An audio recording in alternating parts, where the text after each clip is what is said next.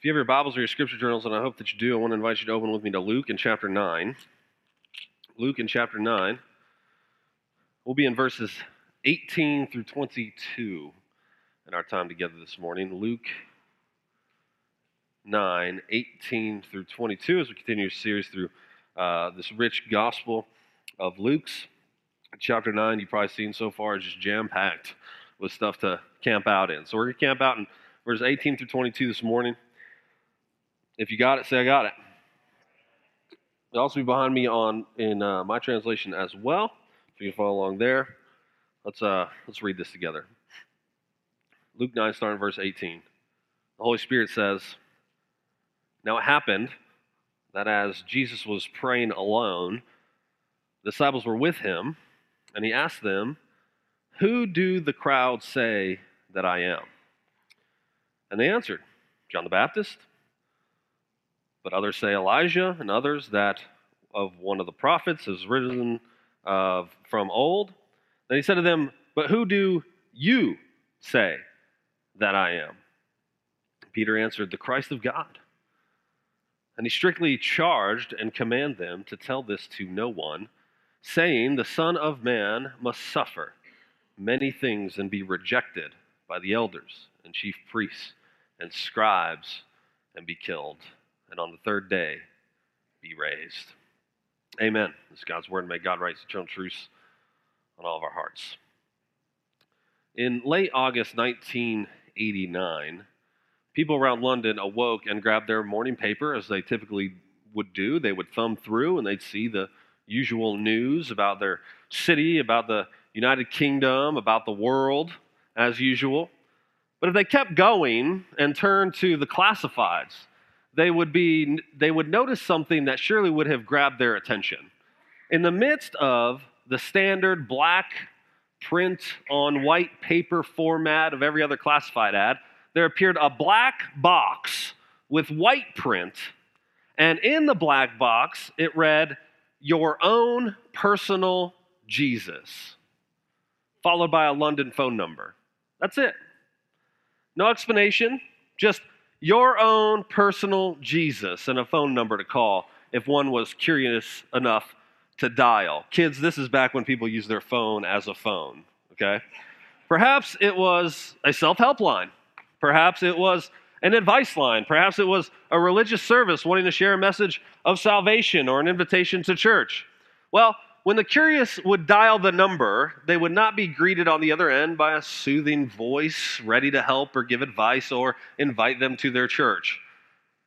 Rather, they were greeted with a song, specifically a song by the band Depeche Mode, which was called "Personal Jesus," the lyrics of which go like this: "Your own personal Jesus, someone to hear your prayers, someone who cares. Your own personal Jesus, someone to hear your prayers, someone who's there. Take second best, put me to the test. Things on your chest you need to confess, I will deliver. You know I'm a forgiver." When people heard the song, either on the phone or later on the radio, they speculated as, what is this about? What do they mean by this own personal Jesus? When asked about the meaning of the song, one of the band members said it was not about Jesus at all, but about codependency on another person, about making some other person your personal Jesus who bears the weight of divinity that you have placed upon them. When Marilyn Manson did a cover version of the song, he said that he meant it as a way to mock Christians and their need for faith. When Johnny Cash did a version of the song, he said he meant it to be what it sounds like, which is everyone has a personal need to be forgiven by Jesus and can have Jesus as their own. Your own personal Jesus. Someone to hear your prayers, someone who cares. Put me to the test, things on your chest. Regardless of what the artists or those who covered the song meant it to mean, it cannot be denied that the idea of one's own personal Jesus could be an anthem for much of Western Christianity today. There's no denying the fact that many are less concerned with who Jesus is as revealed in the Bible, and more inclined to mold and shape Jesus to be their own personal deity, one they could carry around and put in their pocket like a good luck charm that could be hidden away and and taken out at one's leisure when they needed something. When they needed someone to hear their prayers, someone to vent to or put to the test, as the song goes. Says Russell Moore, many Christians could easily buy a golden Buddha from the flea market, affix a brown beard to it, and call it Jesus. This little idol would have as much resemblance to the living Son of God as the mental construction we so often piece together and call Jesus in our lives. The truth is, in our flesh, most of us don't want to follow Jesus. We want Jesus to follow us. Answering a prayer now and then, rescuing us from catastrophe here and there, and helping us achieve the goals we've set for ourselves. The actual living, breathing Jesus of Nazareth doesn't do any of that. And the shaping of Jesus in our image, our designing him to be who we wished he would be, is not new.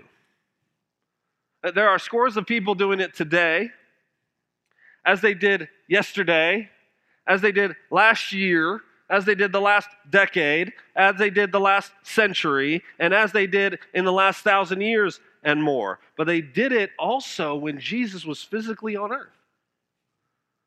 But here's the thing.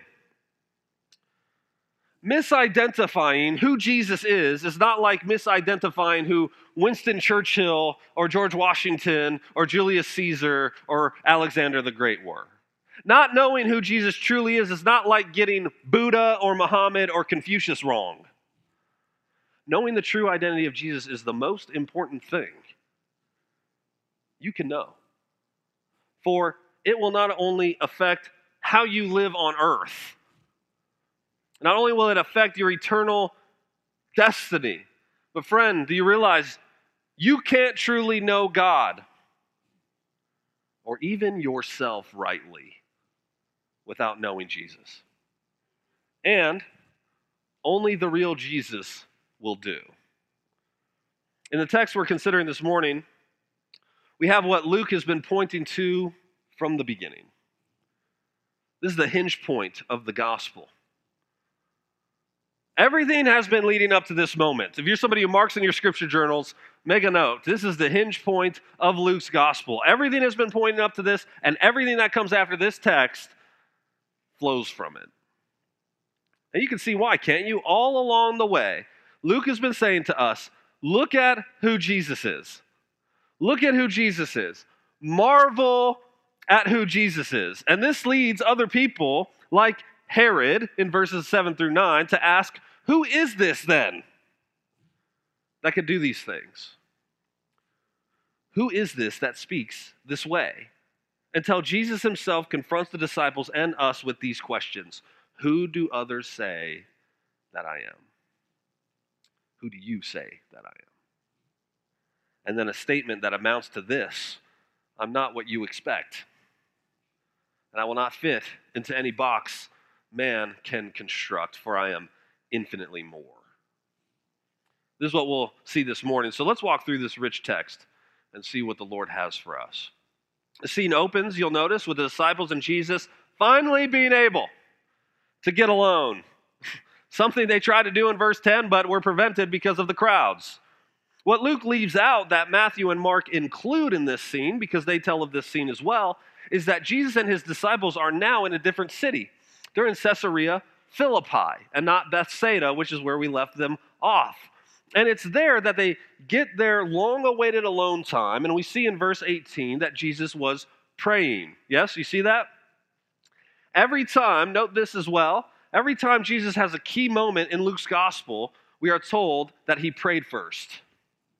This is Luke cluing us in that something significant is about to happen. If you look at the back of your weekend worship guide, if you got a weekend worship guide, you'll see the other, we listed in the second question there, the other instances in the Gospel of Luke, and I encourage you where Jesus prayed before a big event, we encourage you to study those references later this afternoon. But then, after Jesus is finished praying, he asks his disciples this: who do the crowds say that I am? In other words, when you are at the market, when you're among the people, when you went from town to town and village to village preaching the kingdom, who did people say that I am.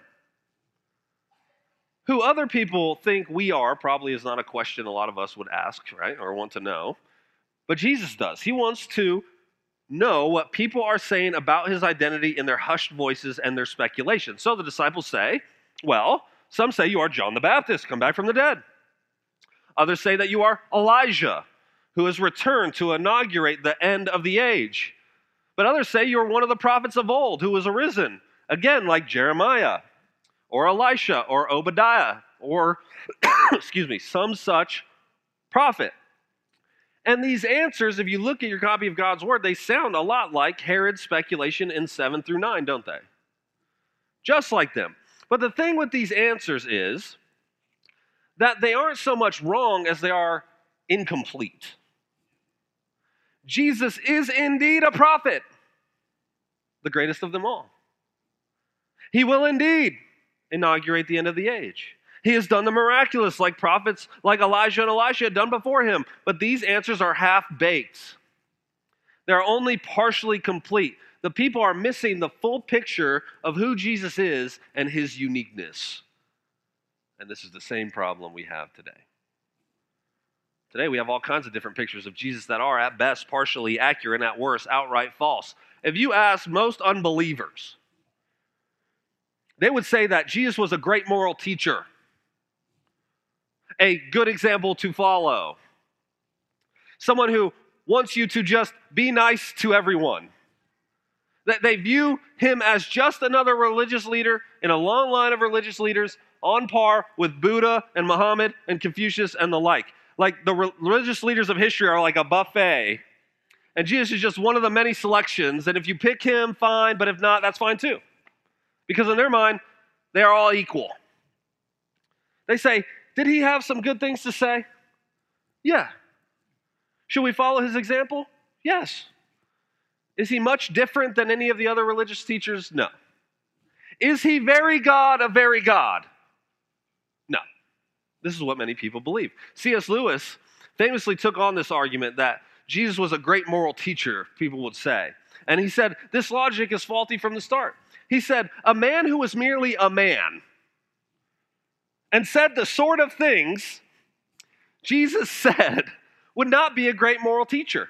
He would either be a lunatic on the level of a man who says he is a poached egg, or else he would be the devil of hell. He said, you must make your choice. Either this man was and is the Son of God, or else a madman. Or something worse. You could shut him up for a fool, he said. You could spit at him and kill him as a demon, or you could fall at his feet and call him Lord and God. But let us not come with any patronizing nonsense about his being a great human teacher. He has not left that option to us. He didn't intend to, he said. And then he said, now it seems to me obvious that he was neither a lunatic nor a fiend, and consequently, however strange or terrifying or unlikely it may seem, I have to accept the view that he was and is God. Jesus cannot be who the world says he is, for even though Jesus did teach us how to live, he has the words of life after all. And even though he was and is an example for us to follow, he's the only perfect person who ever walked the earth after all. He is infinitely more than all of that, and utterly unique in time and space. But it isn't, just non-believers who misunderstand Jesus or give a partial picture of him. Professing Christians do this too. Many who claim the name of Christ have a view of him that is incomplete or not very different from that of unbelievers. Some who profess Jesus have a view of him that looks strangely like who they want him to be. A view that makes Jesus coincidentally look just like them. Many would have Jesus for salvation, but would prefer to keep him on the peripheries of their lives. They don't want him as Lord. They want him as someone who provides a way out of hell, but not a way to live in this world. And they see him as someone who is just fine with this arrangement.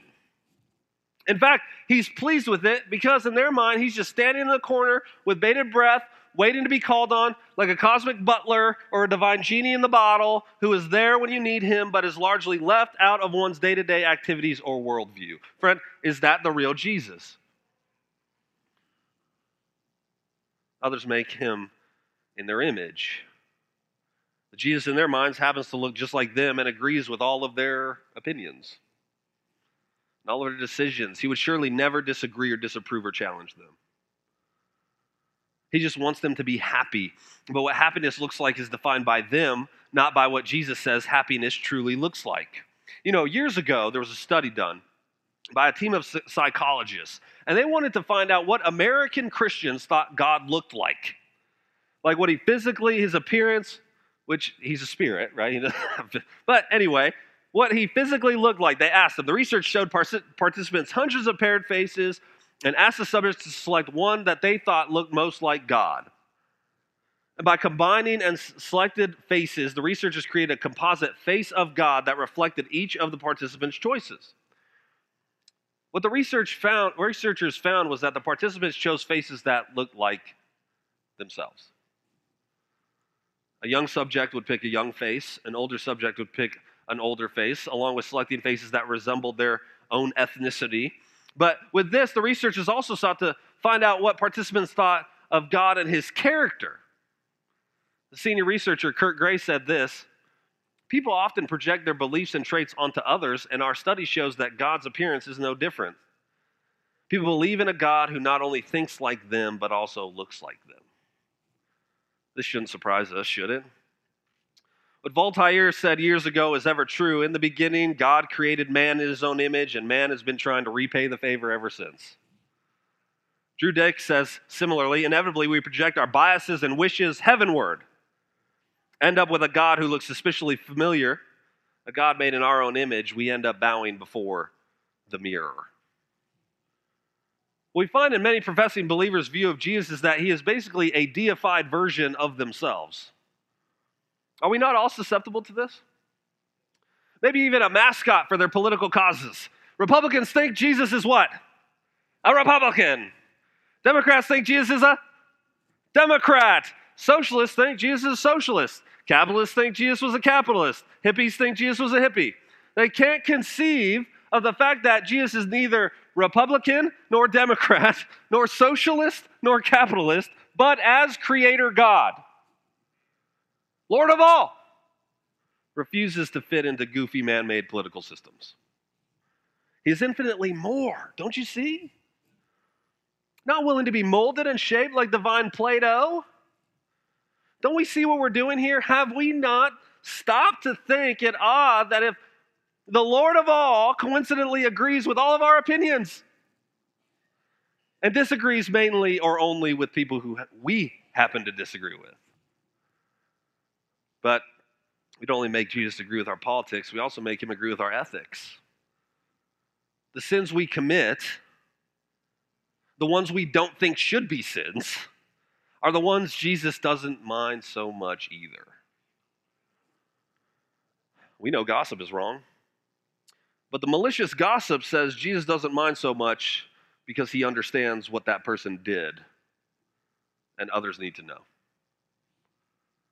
We know the Bible has a particular view of sexual ethics, but when we or our family member or friend or someone we like is pursuing a broken ethic, suddenly we don't think Jesus would mind so much.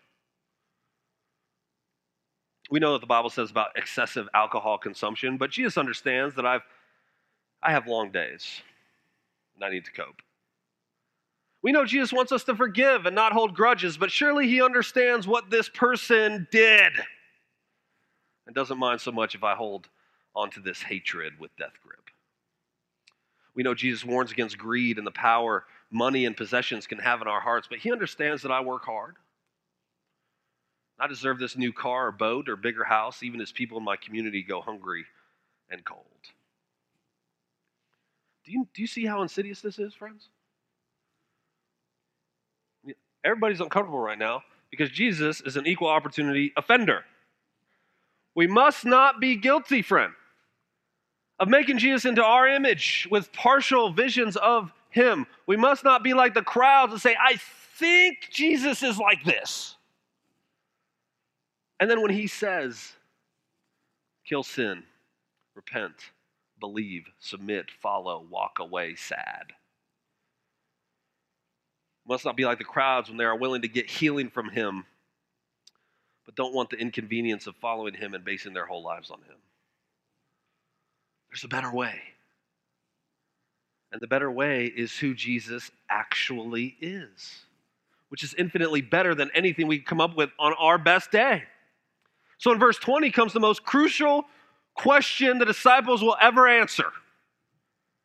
And it's the most important question you will ever answer in your whole life. This is more important than who you will marry, where you will live, what your job will be, where you go to college, what house you will buy, or any such thing. The most important question you will answer in life is this: who do you say Jesus is? And you must derive your answer from what the Word says, not from what you want in your fallen heart for him to be. See, Jesus hears the disciples give all these answers from what they've heard, and others whisper about him, and then he looks at them and he says, who do you say that I am? You underline that word you, Y-O-U, that's emphatic. Who do you say that I am? I bet when he asked that, you could have heard a pin drop. I bet their heart started to race.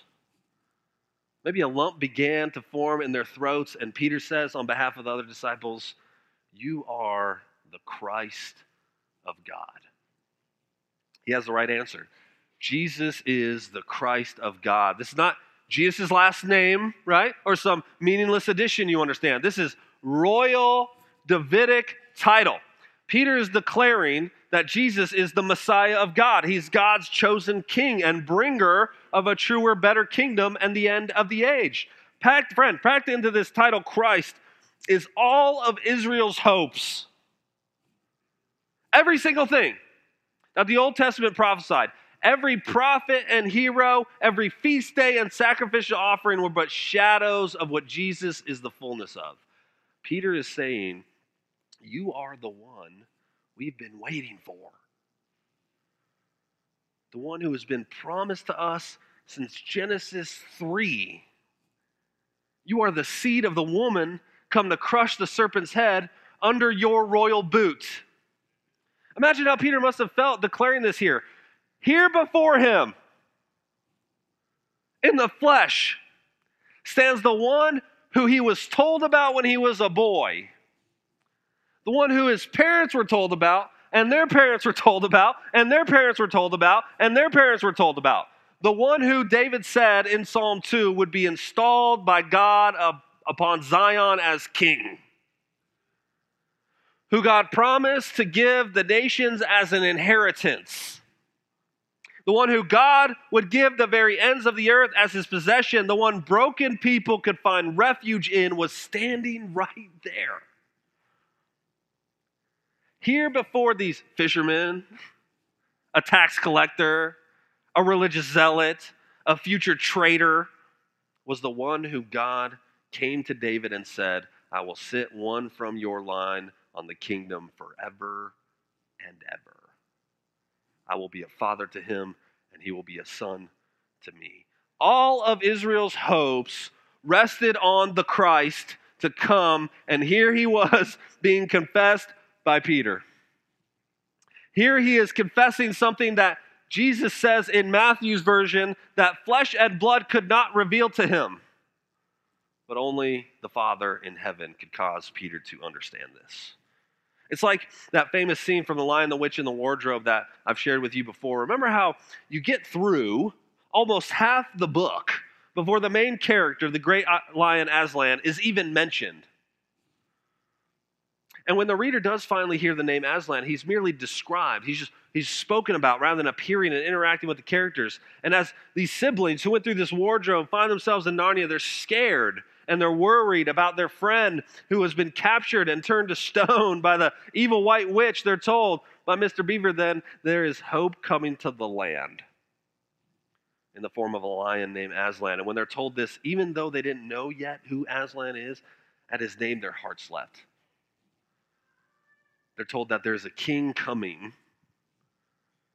that they've all been waiting for, and he will vanquish evil, and he's going to make everything right, and they will have spring once more. Israel had been waiting and anticipating and longing for God's Messiah to come. They were eagerly longing for him to arrive and make things right for Israel. But they weren't exactly sure how it would all play out. So they just speculated. Every time they came under rule of some evil empire, they thought, surely the Messiah will come now.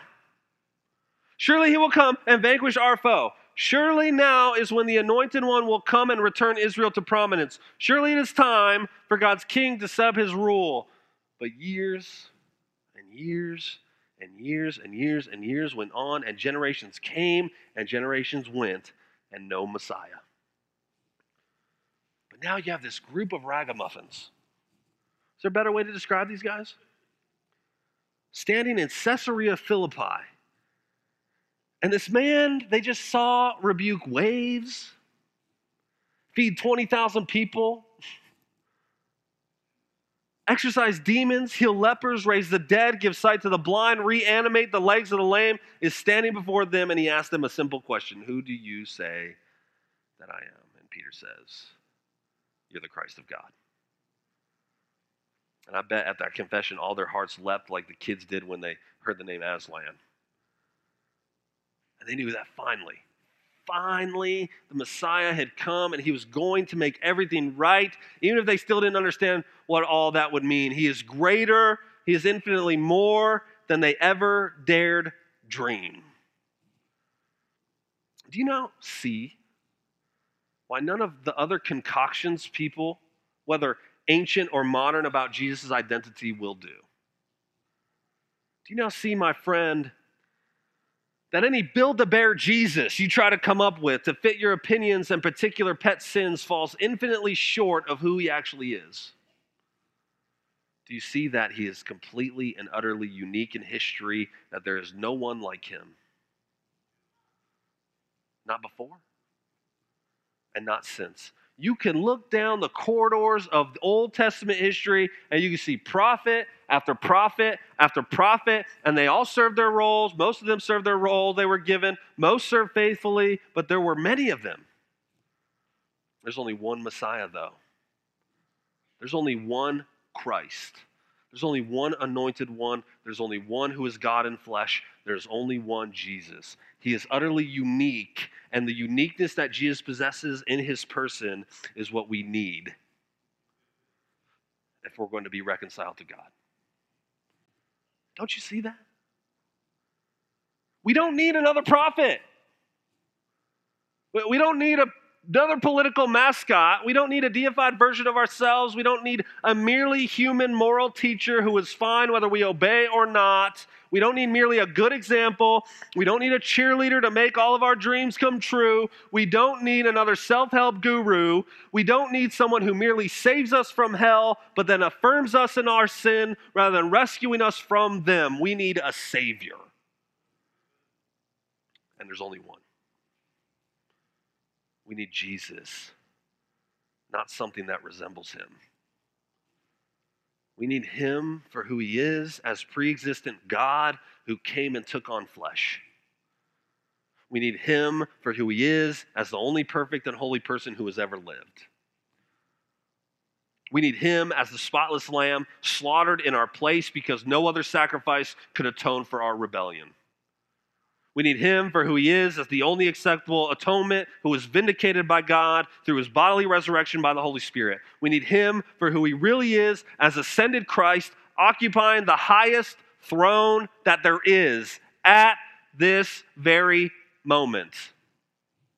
We need him as king over our lives, who gives us true meaning and purpose and value. We need him as sin conqueror, who helps us see and kill sin in our lives so that we can live as we were created pre-Genesis 3. You need Christ. I need Christ. The real one. The true one. Not a facsimile of him. Don't you see? You know, after C.S. Lewis's wife died, he wrote a book I would commend to you. It's called A Grief Observed. And as he was wrestling with his sorrow, he said that he could look at a photo of her But now that she's gone, he said it's like the photo has become a snare, a horror, an obstacle, because it makes him long for her all the more. She can't be replaced by a picture. The photo isn't her, it's not the real thing, and he wanted the real thing again. And further, he says this, I need Christ, not something that resembles him. My idea of God is not a divine idea. It has to be shattered time after time. He shatters it himself. Could we not almost say that this shattering is one of the marks of his presence? He said the incarnation is the supreme example. It leaves all previous ideas of the Messiah in ruins. This is a realization we should all come to again and again. We must constantly ask about our thoughts of Jesus. Am I thinking of the real Jesus? Or something I've made up? Am I thinking of Christ of God as revealed in divinely inspired scriptures, or I've distorted the real Jesus to fit my whims until he is unrecognizable like staring in a funhouse mirror? Peter confessed that Jesus is the Christ of God, and he doesn't even know the full story yet. Peter doesn't know that the Christ of God would also be God in flesh. Israel wasn't expecting that. They didn't have a category for God coming to earth and taking on flesh and dying for wayward humanity. How could they? And so if you and I cannot fully wrap our brains around the fact that the Messiah being God in flesh, how can we think that he would fit perfectly, precisely, and neatly into any sort of box that we could construct? If it took God made flesh to suffer and die in order to rescue us, if we are so incredibly sinful and lost in ourselves that only the perfect blood of the only perfect God-man could redeem us and satisfy the wrath of God that we have stored up, how is it that we can even begin to think that Jesus would conform to our image and say, surely he is fine with being what I want him to be? How can we think that? Do we forget who we're talking about here? Peter and the disciples, they don't know the full story yet. That's why Jesus, did you notice, he immediately follows up Peter's confession with a strict charge. Tell no one. And then he says this, the Son of Man must suffer many things and be rejected by the elders, chief priests, and scribes, and be killed, and on the third day be raised. Doesn't that seem out of place after this confession? You know why Jesus said that? Jesus knew that they had misunderstandings of what Messiah would be and do. They thought that the Messiah would come, set up his rule, march to Rome, punch Caesar in the mouth, overthrow the Roman government, and through military violence and sit on the throne on earth that way. They thought victory was gained by winning and by power and by violence and by force. But Jesus tells them something different, doesn't he? Jesus says, I will win by losing. Is that what he says? He says, I must. Underline that word must. Suffer and die. That word must in Greek, it's emphatic. You can get more emphatic than that word. It's a divine imperative. Jesus is saying that he is not some hapless victim, nor an unwilling martyr, but has come for this very purpose. He says, it is God's divine will that I suffer and then die and be raised. This would utterly wreck the disciples' category. It would have blown the doors off their expectations of what the Christ would be and do. Says Darrell Bach in his commentary, they believe power and privilege are destiny of those associated with him. But they have much to learn about the road the Messiah travels. He predicts the suffering of the Son of Man in rejection, death, and resurrection. These things must happen. No one thought that about the Messiah. That's why if you go read this afternoon, go read Matthew's version in Matthew 16.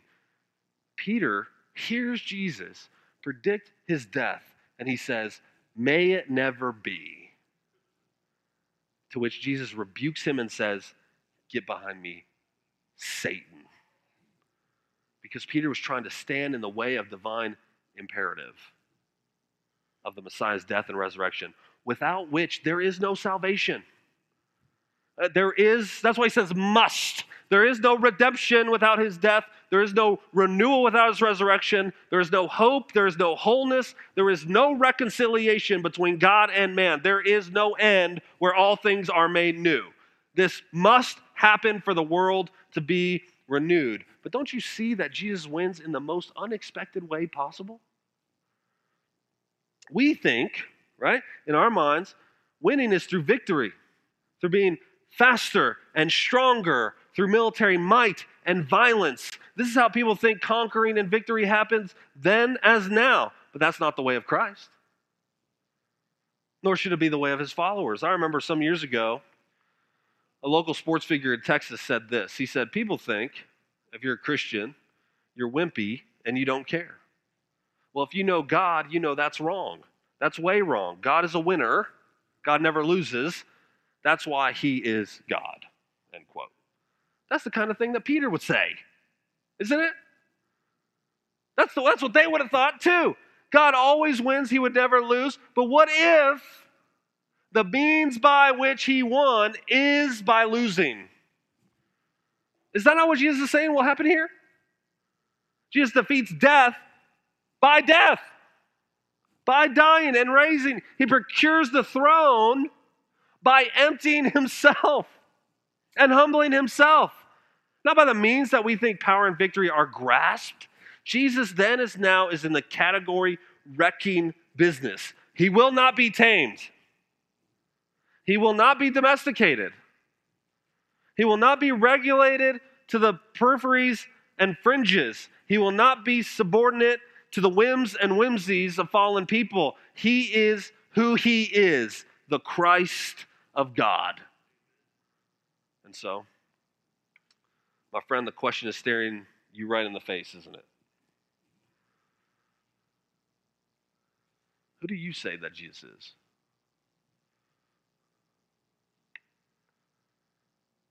Who do you say that Jesus is? See, here's the thing. Every single knee that has ever existed will bow down to God's Christ in the end. Every single tongue that has ever existed will profess what Peter does here. Jesus is the Christ, the Son of living God. But if those knees don't bow down in this life, and those tongues don't confess on this side of eternity, when they do it at the end of the age, it will be too late. Do you know that? Friend, who do you say that Jesus is? Is it possible? Is it possible you have been worshiping a counterfeit Christ? Is it possible that you've been thinking of a Jesus that is only partially accurate? Is it possible that you have at times been guilty of molding Jesus to you rather than you molding your life to him? Is that possible? Are you receiving what you know about Jesus from inspired scripture or from somewhere else? Jesus is, log into me now, the Christ of God. He's the literal center of history. He's the beginning and the end. He is the end, all and be all. He is all. He's everything. He's everything. Is he everything to you? He is the point and the center of the universe. Is he the point and center of yours? Can a Christ this glorious be anything else once you see him for who he is? Friend, he is looking right at you as sure now as he was in Caesarea Philippi. And he's asking, who do you say that I am? If you say you are the Christ of God, then he cannot be your genie in the bottle. He cannot be your pocket charm. your Build-A-Bear designer God, your mere friend, your means to an end. He must be your king. He must be your savior and your meaning and your purpose and your life. He must be the end itself.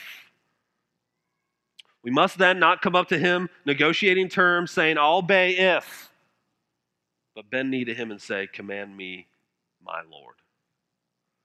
No matter who you are or what you've done or where you've been or what you've experienced, Jesus loves you with a love unfathomable, and he beckons a nail-scarred hand towards you and says, come. He says, come confess me as the Christ, and I will come, and me and the Father and the Spirit will make a home with you, and I will rescue you, and I will be all that you need. He says, look at who I am, and look at what I did to get to you. There are ever-flowing streams of grace flowing from me that will never run dry. Come. You remember what is being revealed here?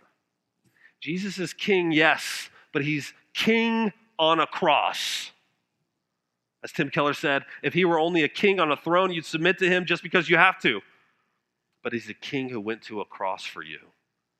Therefore, you could submit to him out of love and trust. This means coming to him, not negotiating, but saying, Lord, whatever you ask, I will do. Whatever you send, I will accept. God gave himself utterly for you. How can you not give yourself utterly to him? Who do you say that Jesus is? You see him for who he truly is. Be ruined by the truths of this beautiful Christ and say to him today, for the second time, for the thousandth time, for the first time, you are the Christ of God. I give myself utterly to you. You are all I need. Be my all in all. Help me see you for who you really are, not who I tried to make you be, and thus be shaped by that confession for the rest of your life. Now, I'm going to read a quote that I came across from Kevin DeYoung about this. It's slightly longer than what I typically read, all right? But it's good. It's too good. I have to share it with you. I'm going to read this quote from Kevin DeYoung, and then we'll come to the Lord's table together, all right? Listen to what he says. In this article, DeYoung lists all these counterfeit Jesuses that people tend to come up with, and then he says this, and then there's Jesus Christ, the Son of the living God.